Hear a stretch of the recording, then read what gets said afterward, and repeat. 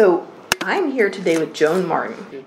She founded the Erie County Rape Crisis Center in 1972 and went on to become a statewide leader in anti-sexual violence advocacy and victim services. The Rape Crisis Center, for those who don't know, evolved into what we now know as the Crime Victim Center of Erie County. It serves thousands of crime victims each year and has a budget of more than $1 million. Just began construction of a new sexual assault response center, a central hub for examination and care of victims of sexual assault and the investigation of those crimes. I wanted to talk to Joan today about her pioneering work, the history of the center and the movement, and gather her thoughts on this important expansion of services. So Joan, give us some background on how you just came to realize the need for these services in Erie County. Well, I was a school teacher who moved to Erie in 1970 and knew very little about sexual assault. It didn't come up much in my life. And my oldest daughter went to a neighborhood store to get milk for a neighbor, and because they sold comic books and Coke smoothies and all kind of things that kids love, on a gorgeous October day that was sunny and the trees were all in color. It was beautiful. And she was raped on the way home. Someone approached her and said their dog was hurt and could she see it laying down by the creek. And he pushed her over the guardrail and raped her. She was 12, wore braces, and left her comic books and her candy there and took the milk to my neighbor's house and said what had happened. And we, of course, called the police immediately and did all of that kind of thing. I called the family doctor who did an examination, but not a forensic one, because nobody did that. And the police officer was leaving, and we were standing in the kitchen next to the phone, and he said, "You ought to call somebody for help." And I actually picked up the phone and said, "Right. Do you know their number?" And he said, "I don't know who you would call." So I hung up the phone and started doing investigative work, I guess. I found out that there were rape crisis centers, and I called Pittsburgh Women Against Rape and talked to a counselor there who told me things to do with Rebecca. And called all over the country, as a matter of fact. And it's Monday when she went back to school. I went to the library and read everything that was written and knew that we needed to have services. I was at a loss. Everybody was at a loss. My doctor said, "Does she have a boyfriend?" I said, "She's 12 and wears braces." No. Somebody grabbed her off the street. And as I read and called and talked to people, it became very evident that rape crisis centers were needed. I started to find out the number of people who did not report because there was no services. And the fact that really the police have investigative procedures that they follow, and they're good and they work. But nobody had taught them how to talk to a child rape victim. No. The hospitals certainly have the ability to do a forensic examination, but there were so few of them, nobody did them or didn't do the whole workup that needed to be done. So I went to Bill Hill, was county commissioner, and said, "We need to do this," and he put me in touch with Chief Sam Gemelli at the police department because we wanted to work with them. And I think Chief Marshall at Mill Creek too. And we flew, and I put together a board of directors. And the first big discussion we had was, I wanted to call it the Erie County Rape Crisis Center. And they were somewhat hesitant about using the word because we didn't say that word. Was it in the newspaper? We didn't talk about it. It was a big secret then. And I said, no, it's the name of a crime and they're a victim of crime. Let's call it what it is. And we do. We use the word rape now a lot. So we put the board together, we named it, we incorporated, and we flew some folks in from D.C. and Harrisburg to do training. And started as an all-volunteer organization. The county gave us money for a phone line and an answering service. And that was it. We were volunteers. The office was the back of my Chevy station wagon. I've read that. So how did that work? Okay. Yeah. It was in the garage at night and locked the rest of the time. Yeah. We just we had a vision. Yeah. And the vision was that there would be somebody who was trained in this, who knew the police procedure and the hospital procedure and the court procedure. And that if you called, the services were always to be free. You'd been raped, you didn't need to pay anything. Right. And the two counselors, one for the family and one for you, or two for you, and we get another one for the family. But they would stay with you through the police investigation, the hospital examination, court if it went that far, and provide counseling for you until you had resolved what had happened to you. And it's pretty scary. If somebody can take your body away from you, right, the thoughts in your head, he can kill me. I was surprised at how many children there were the first year. And I don't know why that surprised me, because it was my daughter who was raped and she was only 12. But we're talking wee kids, 6, 7, and 8. That surprised me. And the other end of the spectrum too, older women are very much at risk because they live alone. They're widows. A lot of older women are widows and they live alone. And you're not so feisty when you get to be 86 years old and somebody crawls in your window in the house and rapes you. So the service, they get better. They can, they heal. You don't forget it, obviously, but you integrate it into who you are, and you survived it. And the most important thing, I think, for any victim to remember is you survived it. You survived it. You're that strong.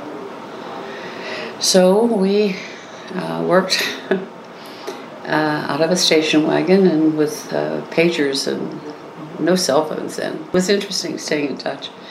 And then we got a little bit of money and we rented a little bit of office space on 11th Street. Had a reception area, a little tiny office, a great big back room and a bathroom. And now we had a space. MHMR was kind enough to give us furniture that they weren't using anymore, so we had chairs and desks and filing cabinets. We were in seventh heaven. And then the Governor's Justice Commission approached us, and we said no. We wanted to be independent.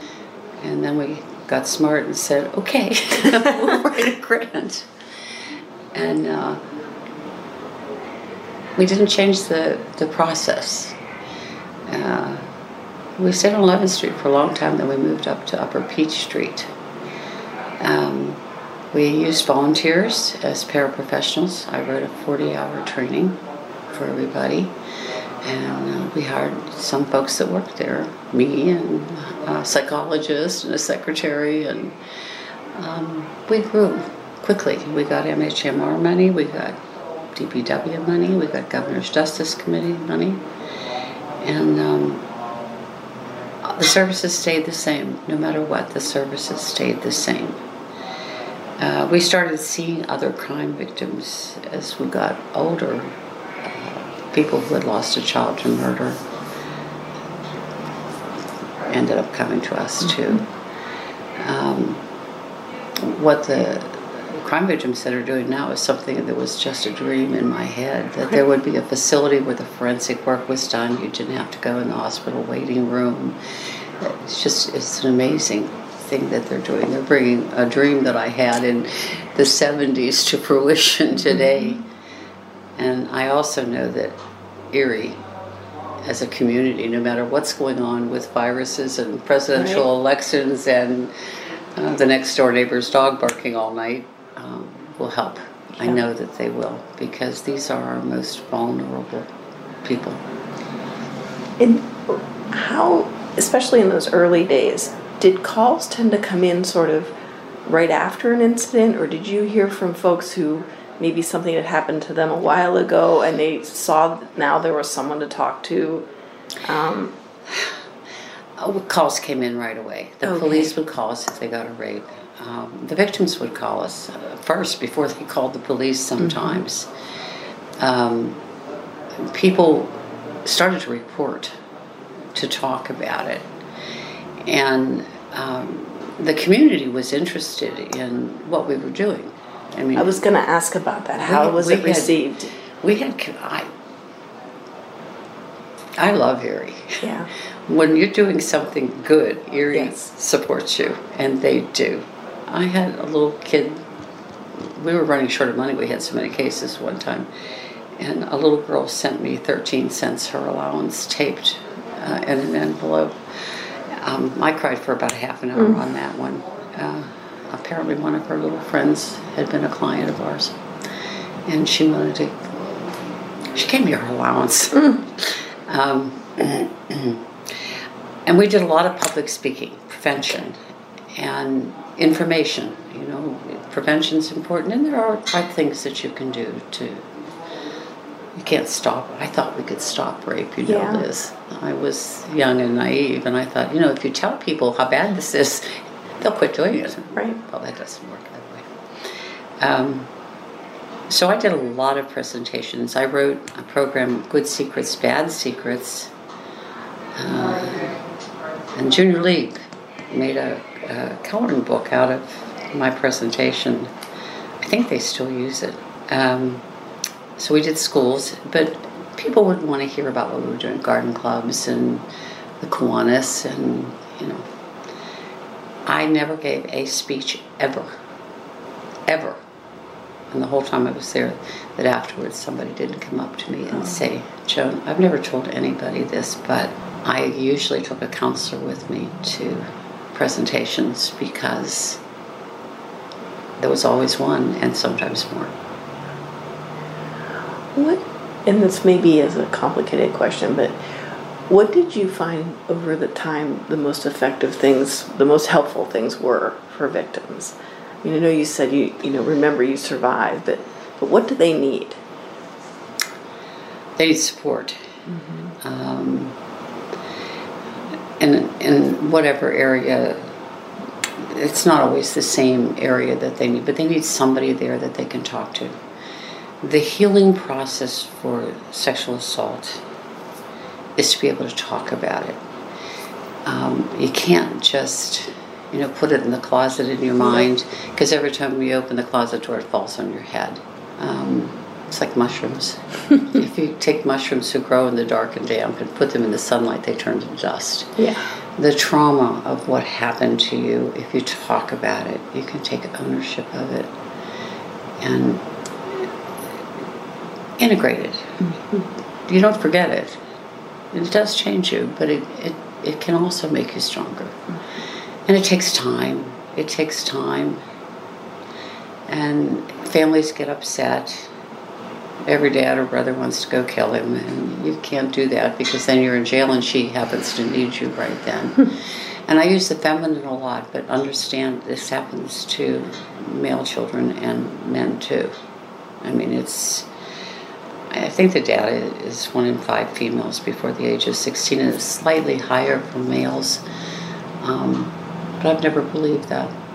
I think it's the same. You just don't hear about it. If it's difficult for a woman to present, right. Imagine how difficult it is for a male. And what kind of feedback did you get from victims? I mean, even years later you shared that anecdote with me. I mean, what did it mean to them to have that service? The story I told you was about a little girl who had been kidnapped and raped, and we did a lot of work with her, in all the areas. And eventually they stopped counseling. There's nothing more to do. When we let them stay, as long as they need to have a place to go. I had an older victim who was raped, and the counseling went very well, and 2 years later she was still stopping by for donuts in the morning, because I think it was the donuts, and just hi to everybody. And that was fine. But I ran into her at a store. She was checking me out of a store.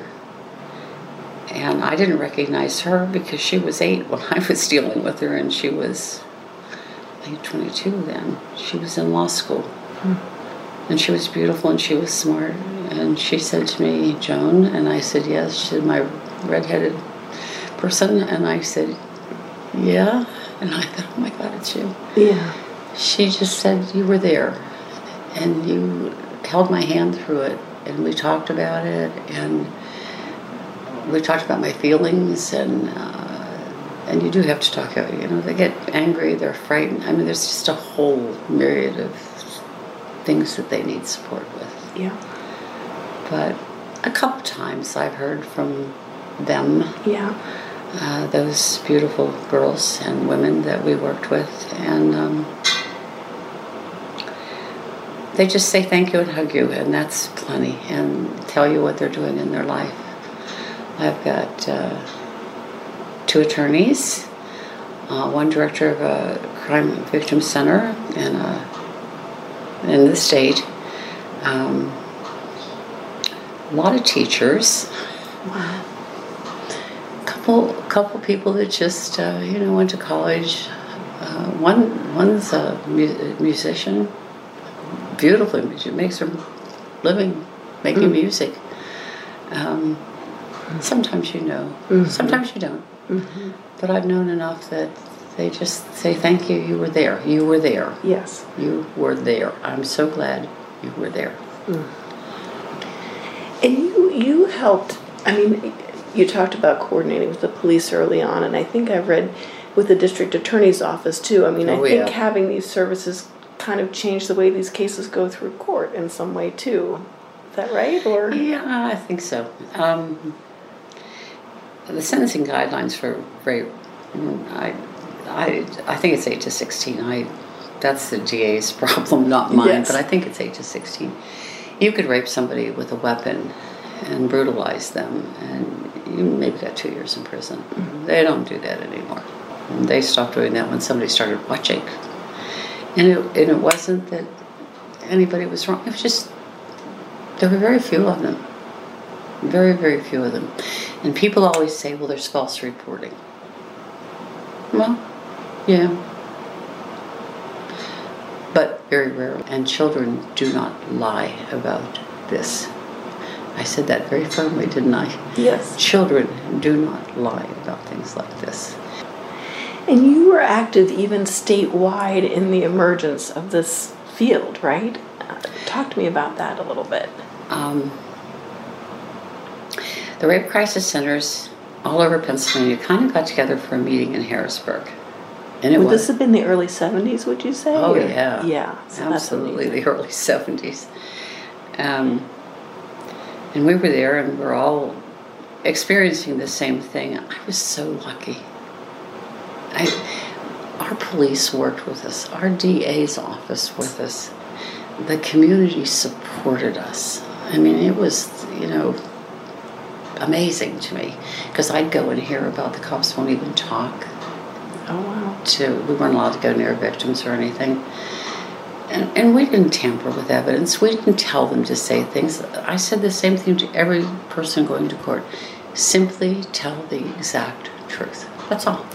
That's what we needed to do. So we got together. We formed a group and called ourselves the Pennsylvania Coalition Against Rape, PCAR.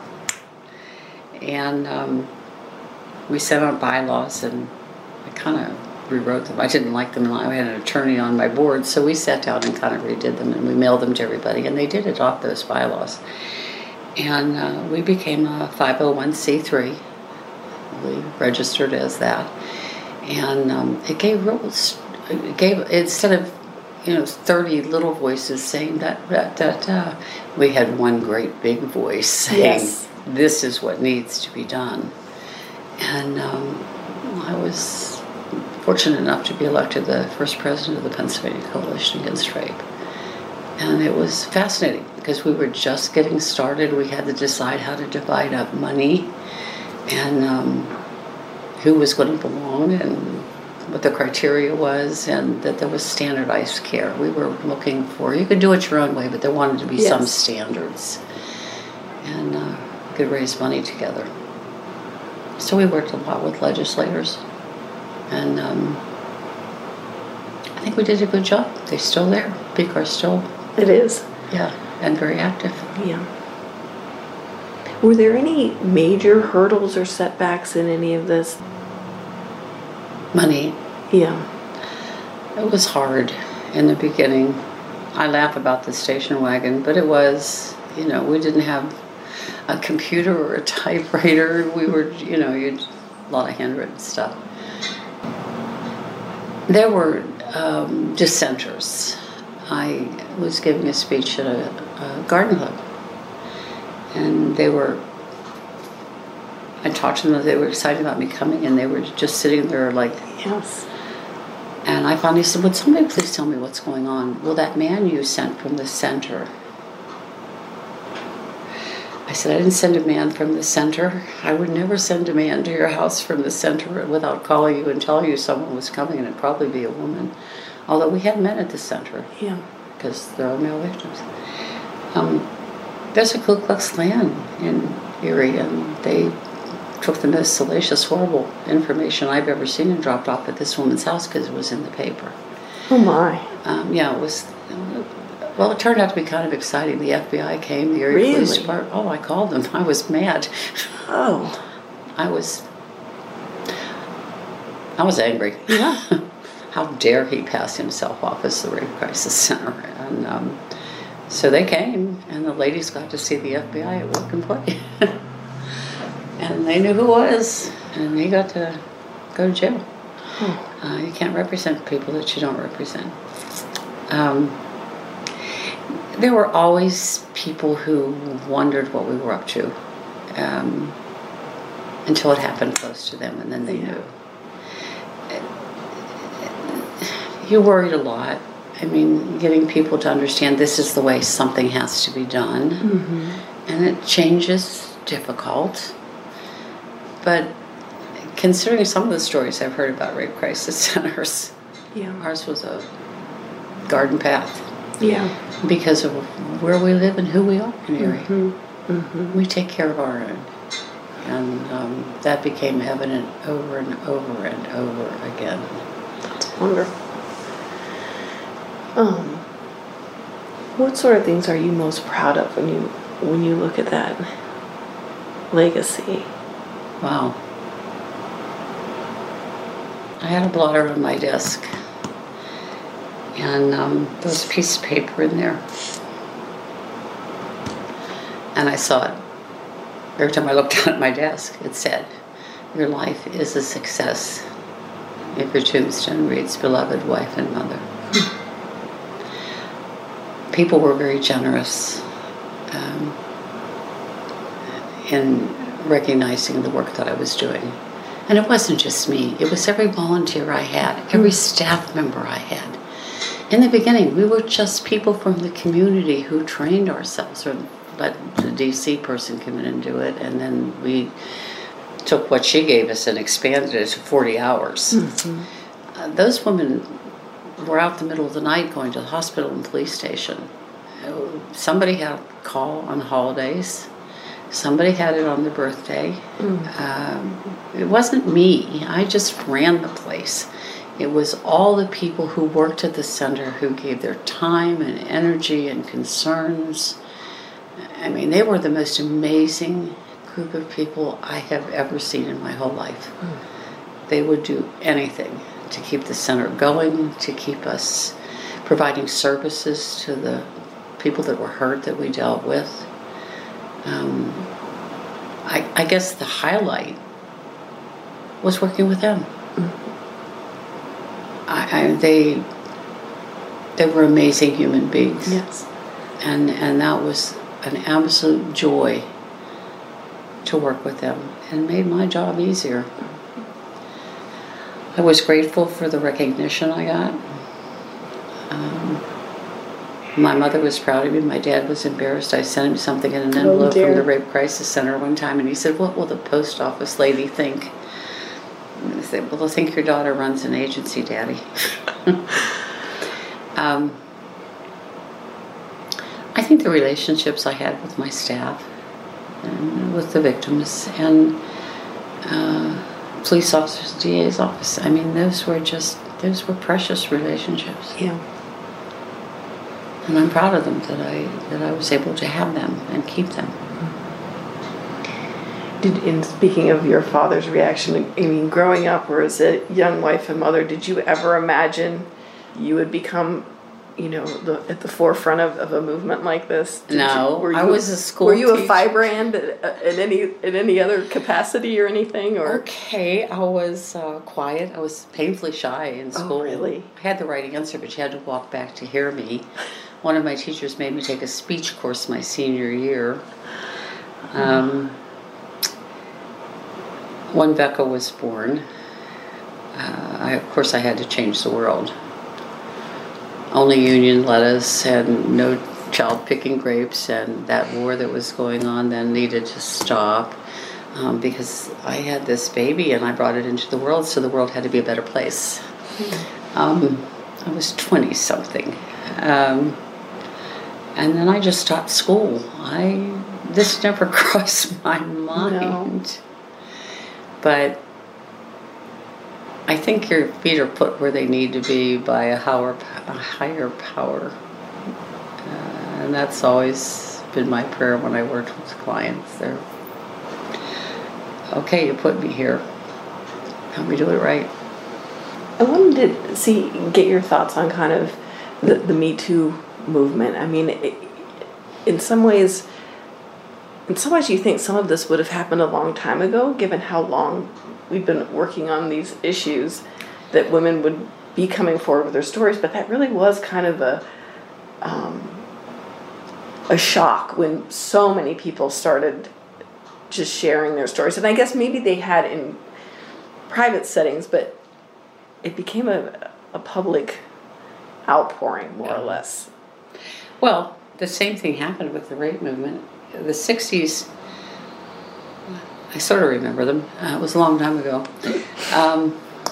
Women were coming together in consciousness-raising groups. Do you remember that? Well, no, and I'm interested to hear about that. I think my mother was involved in some of it, but... Okay. We were doing all kinds of, things. We were busy changing the world for the better. And your basic, like the local women's club that I belonged to then, as I was teaching school, started talking about women's issues because they were, women put a bunch of us together. We start talking about our issues. And it was happening all over the place. And somebody would say, this happened to me. And if you're in a room with 8 women, a whole lot of them are going to say, me too, me too, me too. Which is why they call it the Me Too movement. And that's really the beginning of the rape movement, was back at the end of the 60s when women were actually talking together about women's issues. We have the right to vote, let's use it. Yes. We can say that, look at Northern Ireland, I'm tired of this war, it's going to stop. I don't want my sons to go and die. I see babies picking strawberries. That's not right. Geraldo Rivera did studies on hospitals for people who were incapable of living on there, and the treatment was horrific. So all of these issues were being talked about, and it was inevitable that sexual abuse would come up. And out of that movement grew the rape crisis centers. So here it is, 2000-something, and I think people minimize sexual harassment in the workplace, especially. And they started talking again.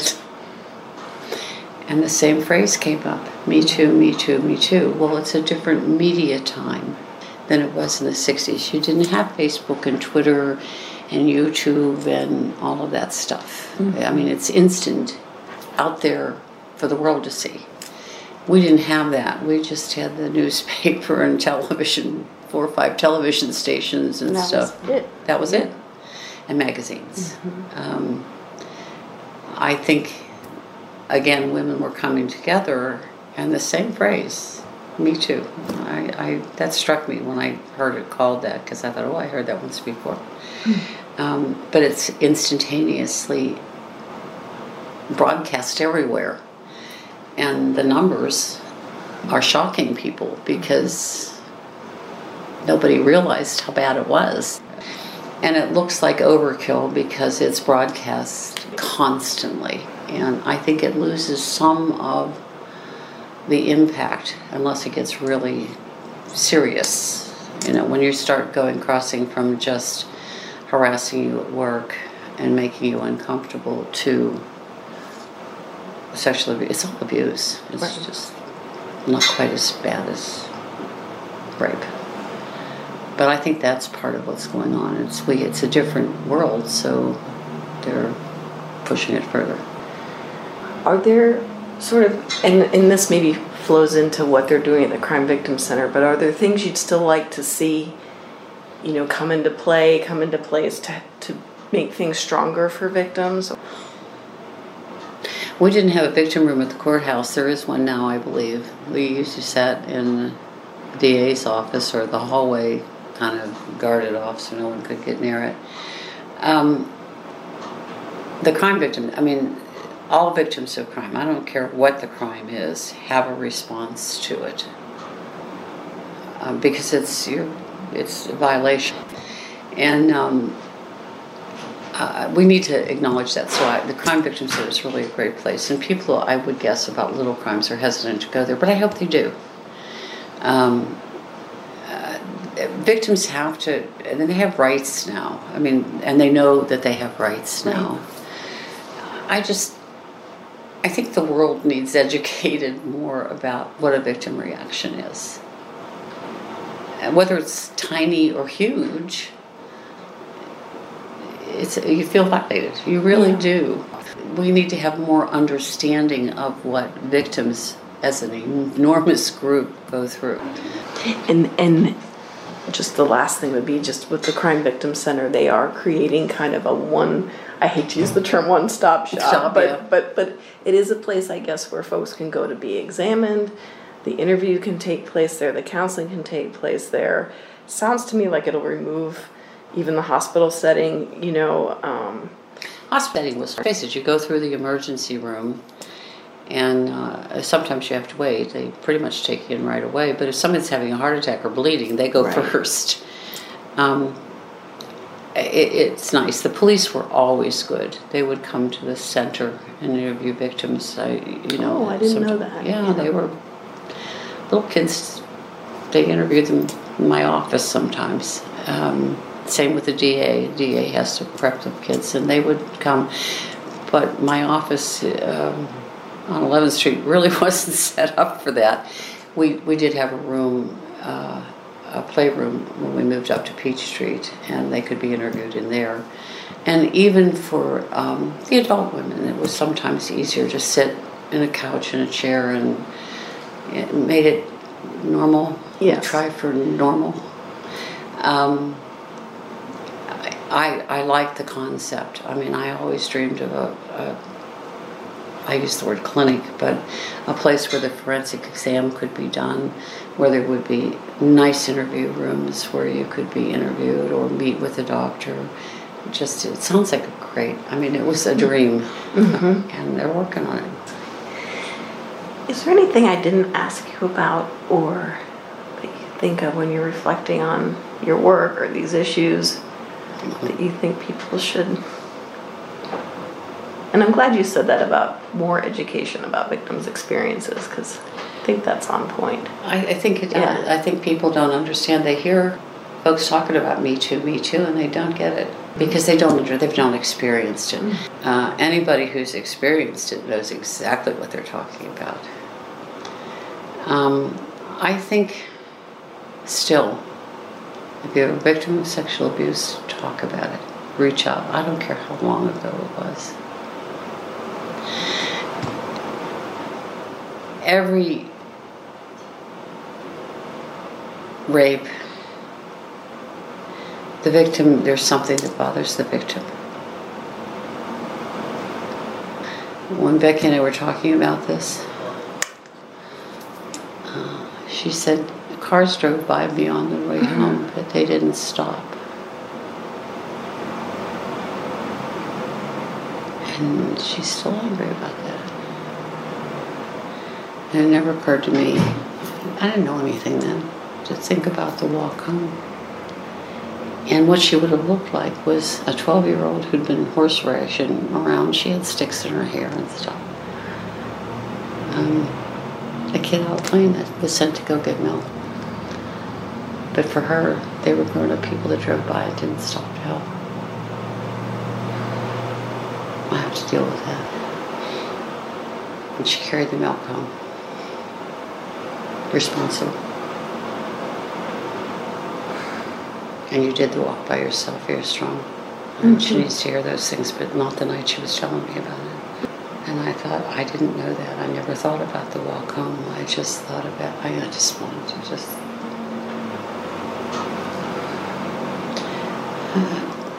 Erie was not bad. I mean, there were crackpots.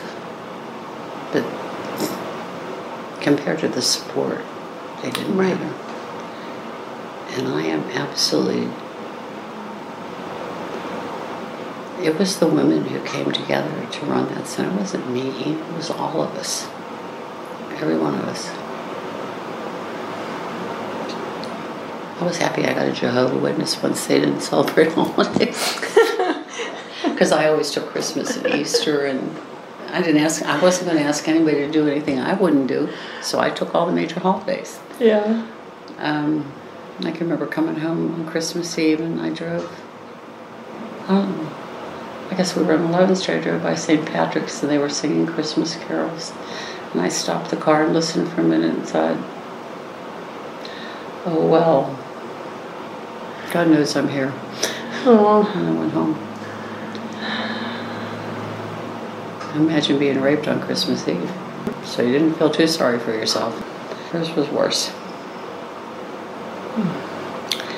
So, enough. Yeah. Thank you so much. Oh, you're welcome. Thank you for taking the time to talk, and thank you for everything you did and do.